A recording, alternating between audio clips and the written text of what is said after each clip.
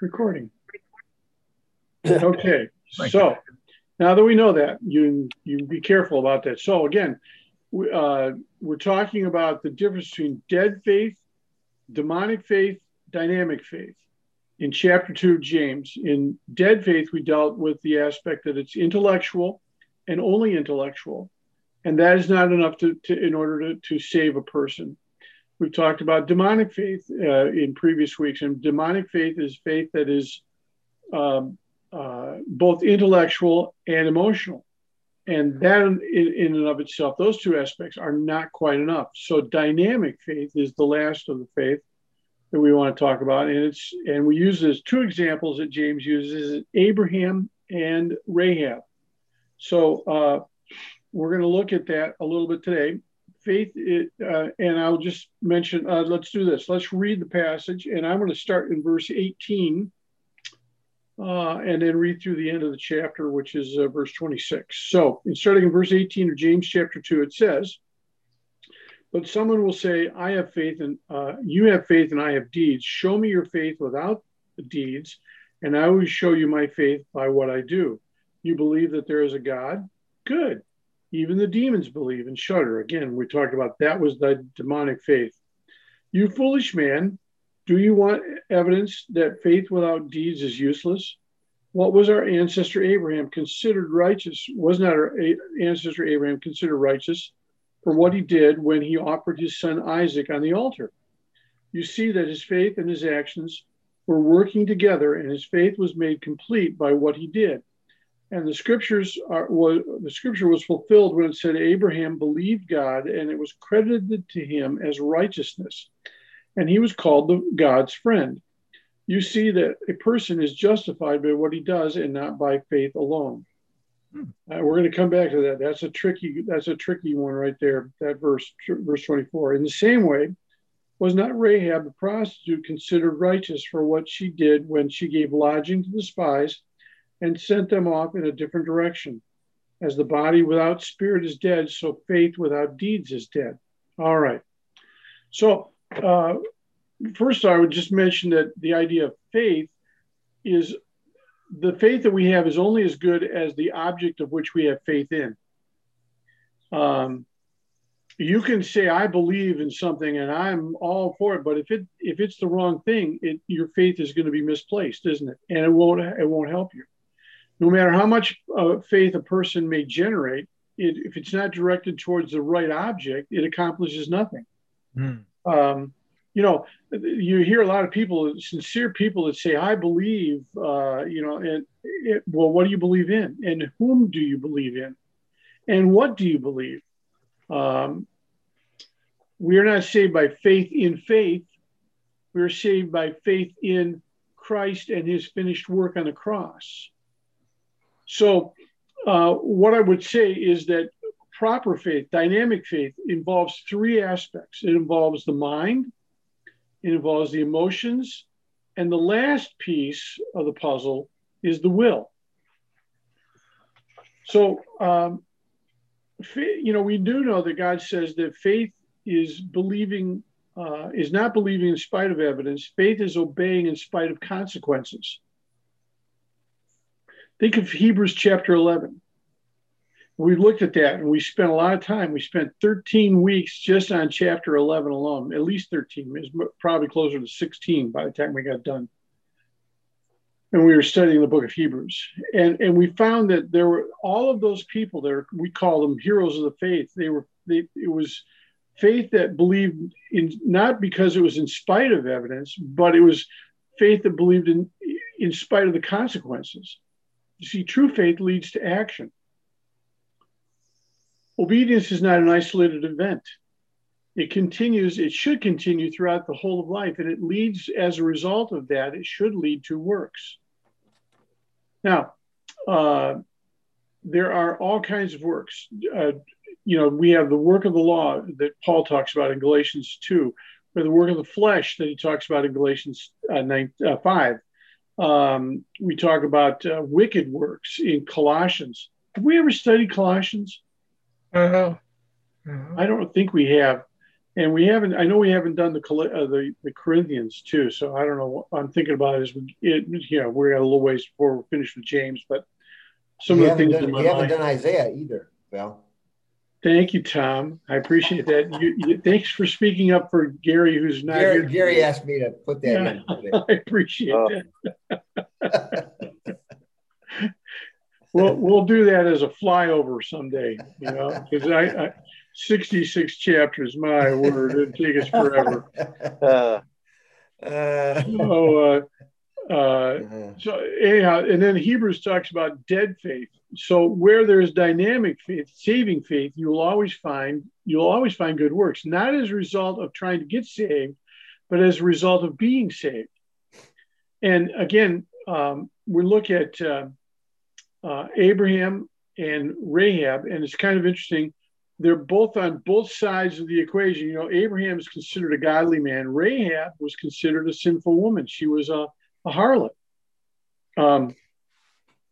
We find out that as a result of that both of them, what do they have in common? Well, they didn't have a lot. In fact, Rahab she wasn't even an Israelite. She was a Canaanite. Right. Who, by the way, married into a line of people that eventually brought forth a guy by the name of Jesus, son of Joseph and Mary, became savior of the world, died for the cross. His back, I don't know how many greats before that, with his great grandmother was Rahab. That's crazy when you start thinking about what it shows is it doesn't matter what your past is, it matters what God sees as your future. God looks at you, God looks at everyone. And when we look at people, we need to start looking at people through the eyes of the future, of what God can do through them and for them, versus simply looking at them as to what they've had in the past. Because you know what? Some of us have not had really good pasts. And God still chose to call us into his family. So how do you explain, how do you find out if a person has been justified by faith, if the transaction that takes place between them and God is private? How do you know? Works, deeds, if you will. A justified person will have a change of life. He'll start obeying God's will. His faith is demonstrated by what he does. Abraham was not saved by faith plus works, but by faith that works. Like that, I thought that was I stole that also from Warren Wiersbe, just to let you know. He had a great way with words sometimes. Abraham's faith was not saved. He was not saved by faith plus works. He was saved by faith that works. By faith, he was justified before God, and his righteousness was declared.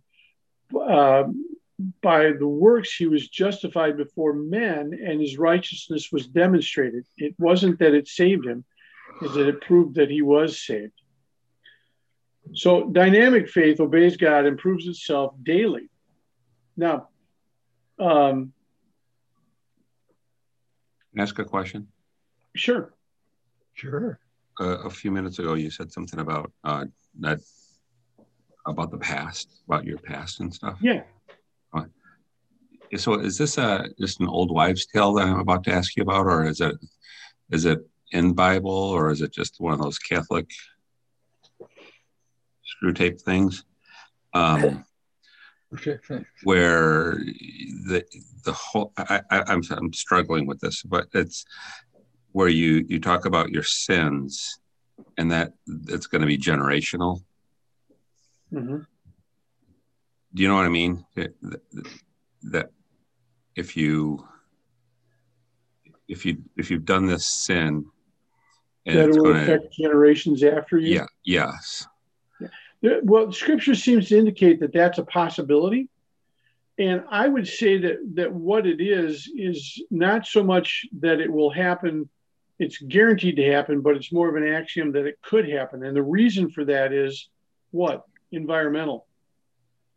could be genes, but often God says that he does say, and I don't have the passage in front of me. I'd have to do some digging, but he does say that he'll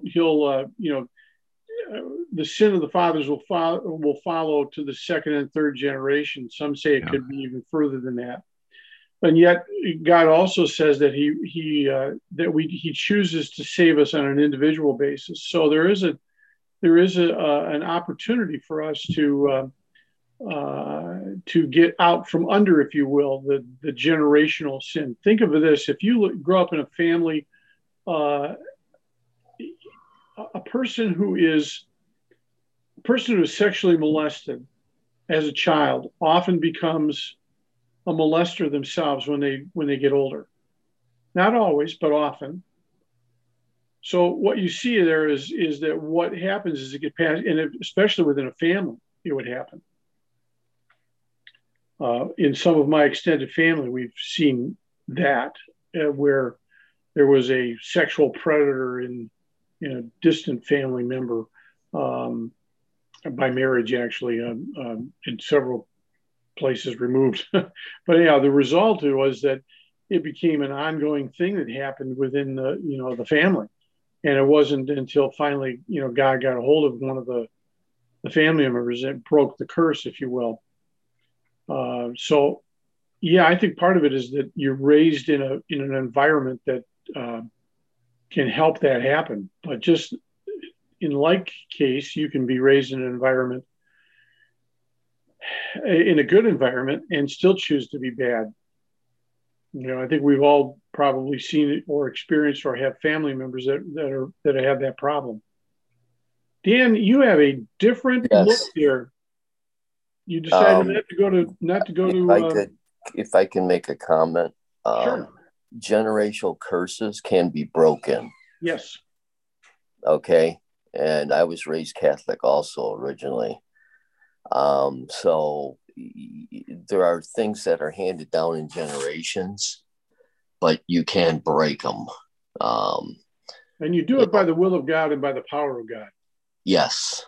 And it's always good to do. Every one of you should pray for anything that was handed down hereditary that you may not even be aware of, to break the curse.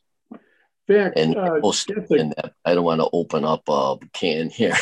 Yeah, well, first of all, I don't think it has anything to do with Catholicism as much as it has to do with the fact that there are times when we just deal with problems, and I'm trying to find, and it can be both. The issue is there have been sins that have happened. Hang on, I'm trying to get to a passage and I'm having a hard time getting there. You ever had that problem where you just can't seem to turn to the passage you want? Well, I'm trying to go to Nehemiah. I found a couple references. Okay. Both in Deuteronomy and in Exodus. Yep, that would be true. Deuteronomy 5:9 says, "You shall not bow down to them or worship them, for I, the Lord your God, am a jealous God, punishing the children for the sin of the parents to the third and fourth generation of those who hate me." Yeah. And then Exodus basically says the same thing. Exodus 25 says the exact same thing. It's actually almost verbatim. And then 34:7 says the same thing about, he does not leave the guilty unpunished. He punishes children and their children to the sins of the parents to third and fourth generation. Numbers 14:18. So, I mean, it does, there's no question. It uses the same verbiage in 4 different spots. Speaking to what Dan referred to, and you're absolutely correct, Tom. But speaking of what Dan referred to about praying over past situations within the family, look at what Nehemiah says.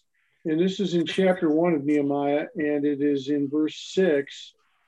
He's praying before God because he's heard of the problems that are in Jerusalem. Remember, Jerusalem was broken down. We studied Nehemiah a number of years ago. And he says here, "I confess the sins we Israelites, including myself and my father's house, have committed against you." My father's house talks about generational. He's talking about, he's praying about the fact that something happened years ago, and he's saying, you know what, we didn't take care of it. We need to deal with it. it's interesting to see how that happens. It's interesting to see how God, when we ignore sin in our group, it can fester and can multiply and can come out at a later date in another in another generation. I saw one church that failed to deal with the sin of one of their senior pastors, and went from a church of in the 60s was running over 3,000 in attendance to well under about 500 in just a few years, because they refused to deal. I believe because they refused to deal with the pastor's sin, and God just said, "Fine, I'm going to remove my people from your place." Now they have a second or third pastor since then, and they're doing a little better, but not where they were. They're not even close. Yeah, so I wonder sometimes if they had actually repented publicly and dealt with the sin instead of sweeping it under the carpet. We've talked about that. How often churches want to sweep things under the carpet, and the result is you end up leaving a lump in the carpet. It's very noticeable when you walk through the room. Ezekiel 18 does a great job of explaining why we don't inherit. If you live by the law, by the commandments, I'm talking, not the law. He says 18:19, yet you say, why should the son not bear the sins of the father? Because the son has done what is lawful and right and has kept all my statutes and has done them, he shall surely live. Yep. So that was the verse I was trying. I couldn't remember where it was at, but yeah, in Ezekiel 18 is a great stepping stone to understand that, long as you're living, you pray for the curse to be broken in your generations, and you move on as if you're born again. Life begins today. Yep. Break those generational curses. Yep. and live. Thank you, Dan. That was great. Keith, does that help? Yep. Yeah, it starts. I was looking at the passage that Dan mentioned. It starts with, earlier in that same chapter, it talks about it. It says, suppose his son has a son who sees all the signs his father commits, and though he sees them, he does not do such things. Then it goes on to say all the things that he doesn't do, and it says that son won't pay for his father's sins. Yep. We're still paying for Adam's. Yeah. There's a certain sense of truth to that too, isn't there? Yeah. Well, let's take a look at let's get back to. Let me get back to James here. I got my.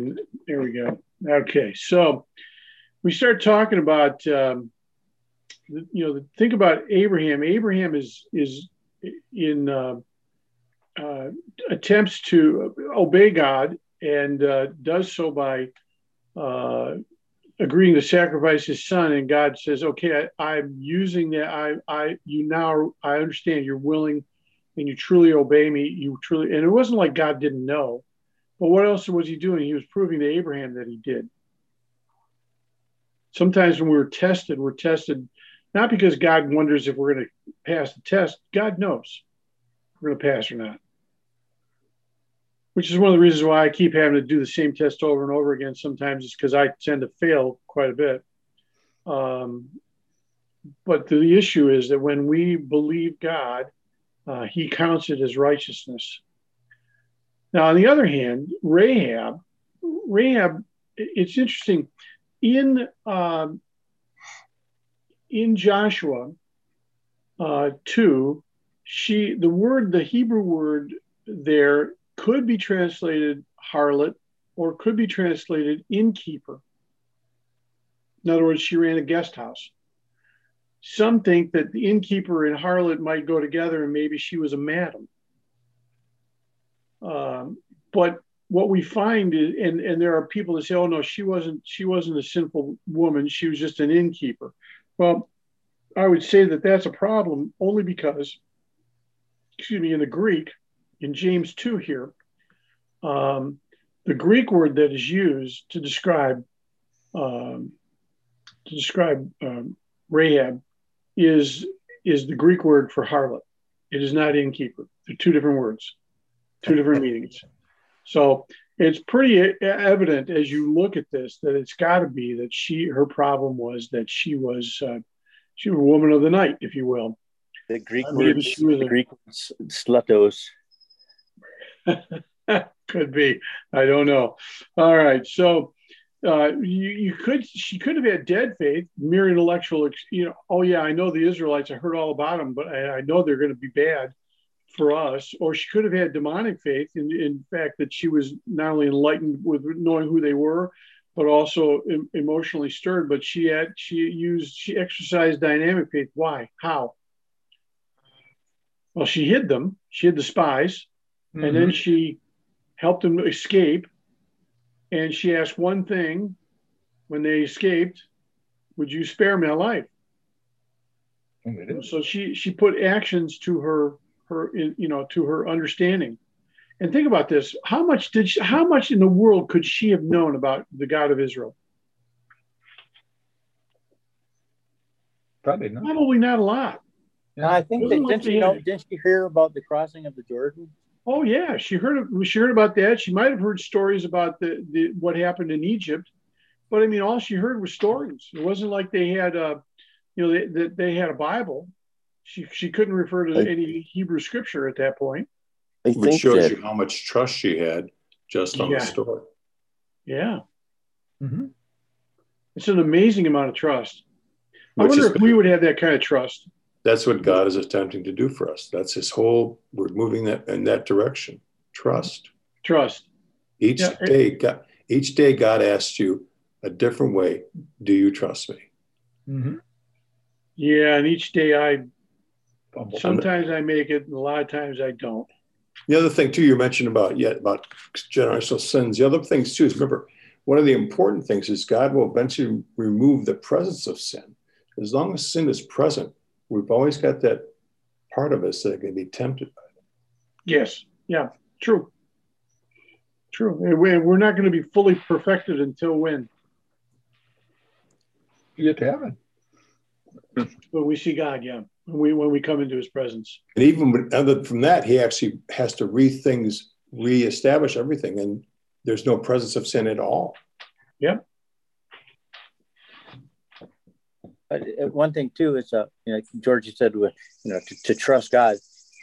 When you speak to people that are out of the circle of faith, atheists, they will always pit the idea of faith versus science. You're a faith, and I'm a person of science. But I don't see it that way. For us, it's faith and science. It's faith is a substance. Faith is evidence. It's not just blind. No, I guess the issue too, I can tell you, is that most people if you're realistic, science proves the Bible. It just, you have to have your eyes open to see that. Really, I'm just telling you. Yeah, I think when science and the Bible disagree, the problem is that we haven't gotten all the information yet. That's right. Yeah. Well, yeah, I think the science becomes flawed anyhow in that method. It's a supposition, like probability, consequence. Well, all the way out. Every time they come up with an idea, did I read just recently that Einstein's theory of relativity, they have to rethink that. It doesn't quite work in some instances now. They've found a way of apparently disproving his theory. How much of our what would that be? What science is that? That's the science of anyhow, whatever it is, it's the science of memory. Thank you. Yes, thank you. Yeah. Physics is the word I was looking for. Oh no. Yeah. Physics. Our whole generations have dealt with understanding physics based upon some of Einstein's theories. Now they're going, well, I'm not sure that theory applies in this particular, and there were a couple of instances that they said they were questioning Einstein's theory. Well, it's still a theory, not a law. Yeah, well, yeah, but we built an entire science based upon a theory. But see, now they're having problems because quantum mechanics even blows that away. Yeah, Right. yeah. Still uncovering, but yeah, I take reassurance, I guess, because I do discuss some of these things, but with atheists. But if you look back, like Faraday, Maxwell, Newton. Newton wrote more about the Bible than he did about treatises on physics. You have Pascal. You just have lists of entire fields in electromagnetics and biology and astronomy, Kepler, and they were all Bible-believing Christians. And that so when they claim science, I said, well, look at the originators of these field branches of science. So it gives me a little bit of I can get a warm fuzzy, I guess. Yeah, a better understanding how it fits in your faith, right? Yeah. I was going to ask, so do you suppose that less information makes more faith? No. Well, no, I think it takes more faith. It takes more faith if you don't have any information. Oh, think about Thomas goes, I won't believe until he's physically here and I can put my finger in his hand and I can put my hand in the side where he was speared. I won't believe that Jesus rose from the dead. And then boom, Jesus is there. Okay, Thomas, go ahead, touch. I don't know that Thomas ever did, but he falls to his knees and says, "My Lord and my God." Yeah. And Paul and Jesus says, "Blessed are you because you've seen and believed, but how much more are those who are blessed who have not seen and yet believe?" Think about people like Rahab and about us who have never seen God physically, never seen Christ physically, yet we've chosen to believe him. Mm-hmm. Well, and I like the word eyewitnesses. So like a few times John or Peter says we were eyewitnesses. So the what we read in the New Testament was by eyewitnesses. It's kind of like a legal, has a legal footing. Mm-hmm. So as we look at this whole aspect of the information that Abraham had, because he actually talked with God. He's called the friend of God. Then we also look at people like, we look at Rahab, who didn't really have a lot to go on, yet chose to believe in the God of Israel. I think it's important for us as professing Christians to examine our hearts, our lives, to make sure that we have true saving faith, true dynamic faith. After all, 2 Corinthians 13:5, the first part of the passage says, examine yourselves whether you be of faith, and prove your own selves.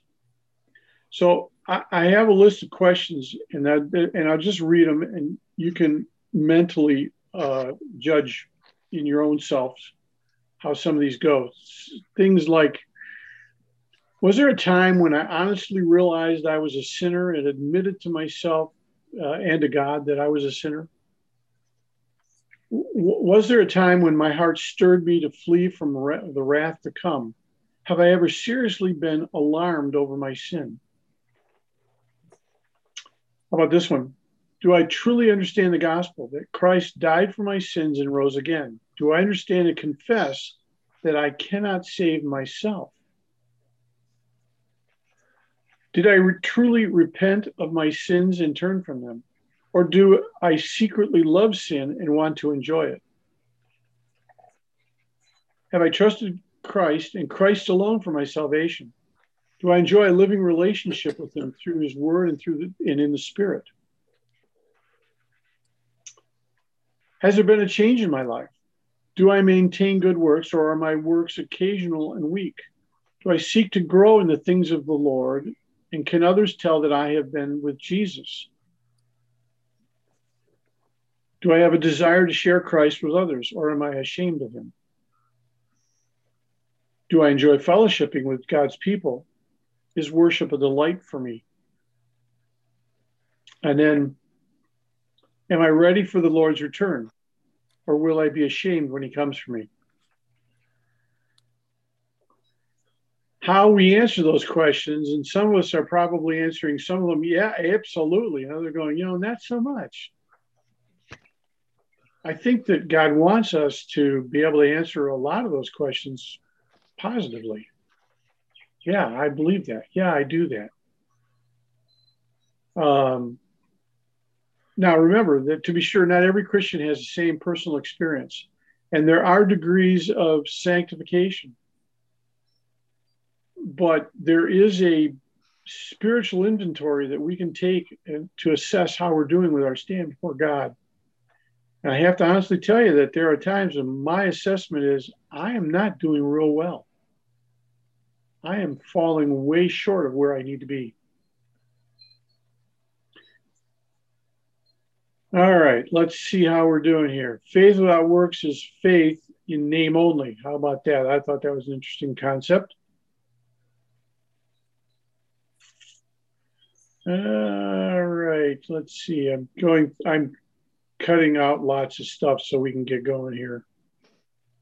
You know, Val, you think about that and you're where you're at in your faith, and I'll tell you that I'm just reminded on a constant basis how short I fall, especially in the area of patience. I mean, it doesn't take much for me to totally, realize that, I don't have any patience.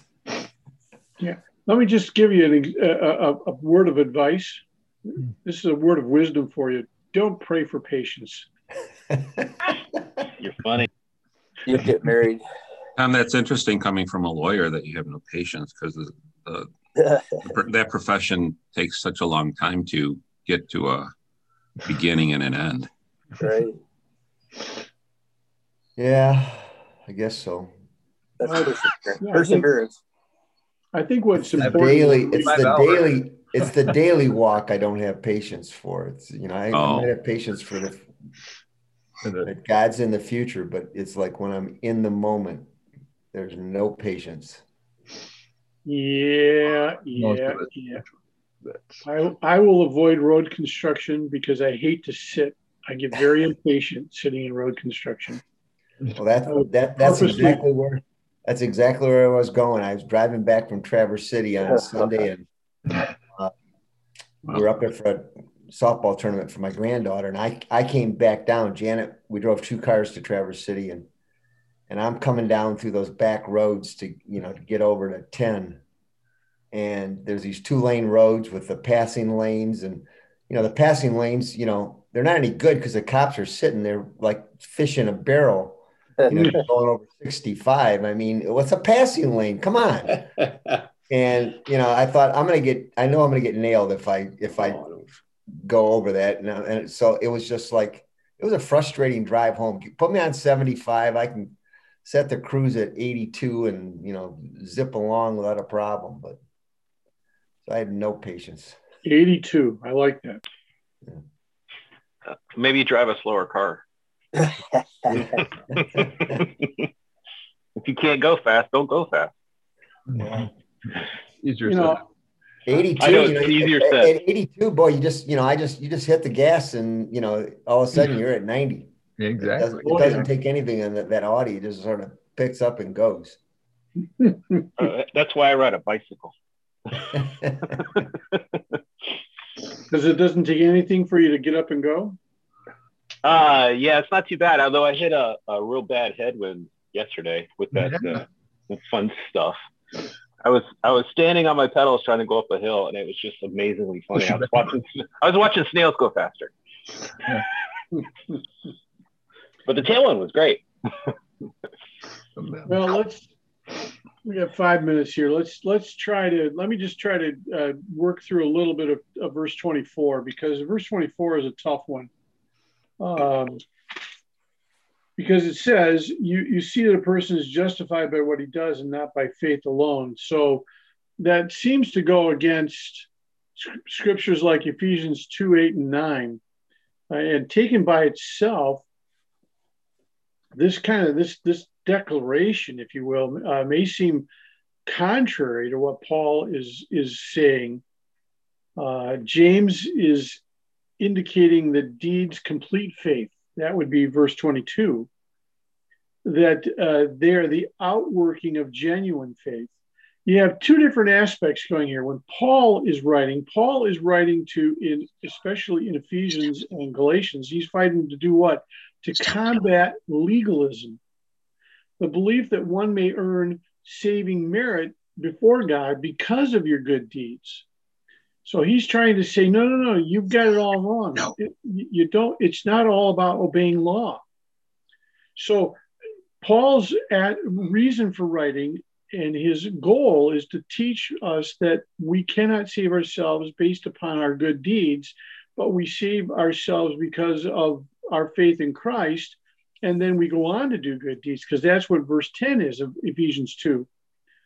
But James, on the other hand, is combating a different kind of problem. He's combating superficial faith. It's the kind of faith that it isn't really real. It's just partially real. It's like the issue of, we talked about again, umpteen times, you're probably sick of hearing it, the parable of the sower and the seed. The ultimate goal is to bring forth fruit. If you're bringing forth fruit, you don't have superficial faith. If you're not bringing forth fruit of some sort, you don't have true dynamic faith, is what we're attempting to talk about. So the other thing I want to talk about is in verse 26, as the body without the spirit is dead, so faith without deeds is dead. I want you to understand the Greek thought, and I want you to understand the Hebrew thought, because James is writing from a Hebrew perspective, and what he's teaching is important. In the Greek, there's a division between the body and the spirit, but in the Bible thought, that's not the way it works. In Hebrew, the Hebrew concept, flesh, whether living or dead, is still flesh. There's another word for soul, and the soul is what makes the body live. So the Greeks might say, I have a soul, but in the strict biblical sense, we're told to say, I am a soul. Notice the difference? I am a soul versus I have a soul. The soul is what makes you alive. So James is really kind of being a good theologian, if you will, because he's arguing that a living body is like having faith. It properly used, it describes a trust in God that is by definition marked by the fidelity of your behavior. I like that term. I stole it. Yes, I did. A body by itself is nothing, and a soul cannot be a soul apart from the body. You have to have them both together.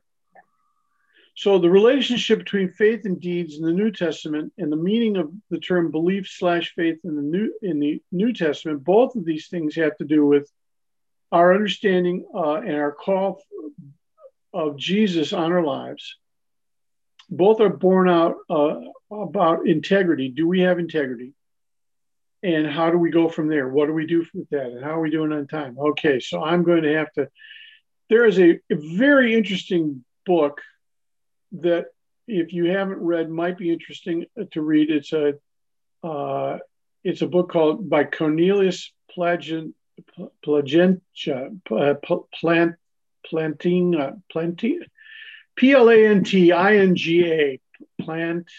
Plantinga, I guess. And he quotes a guy by the name of Jack Beatty, and the book is Not the Way It's Supposed to Be, a breviary of sin.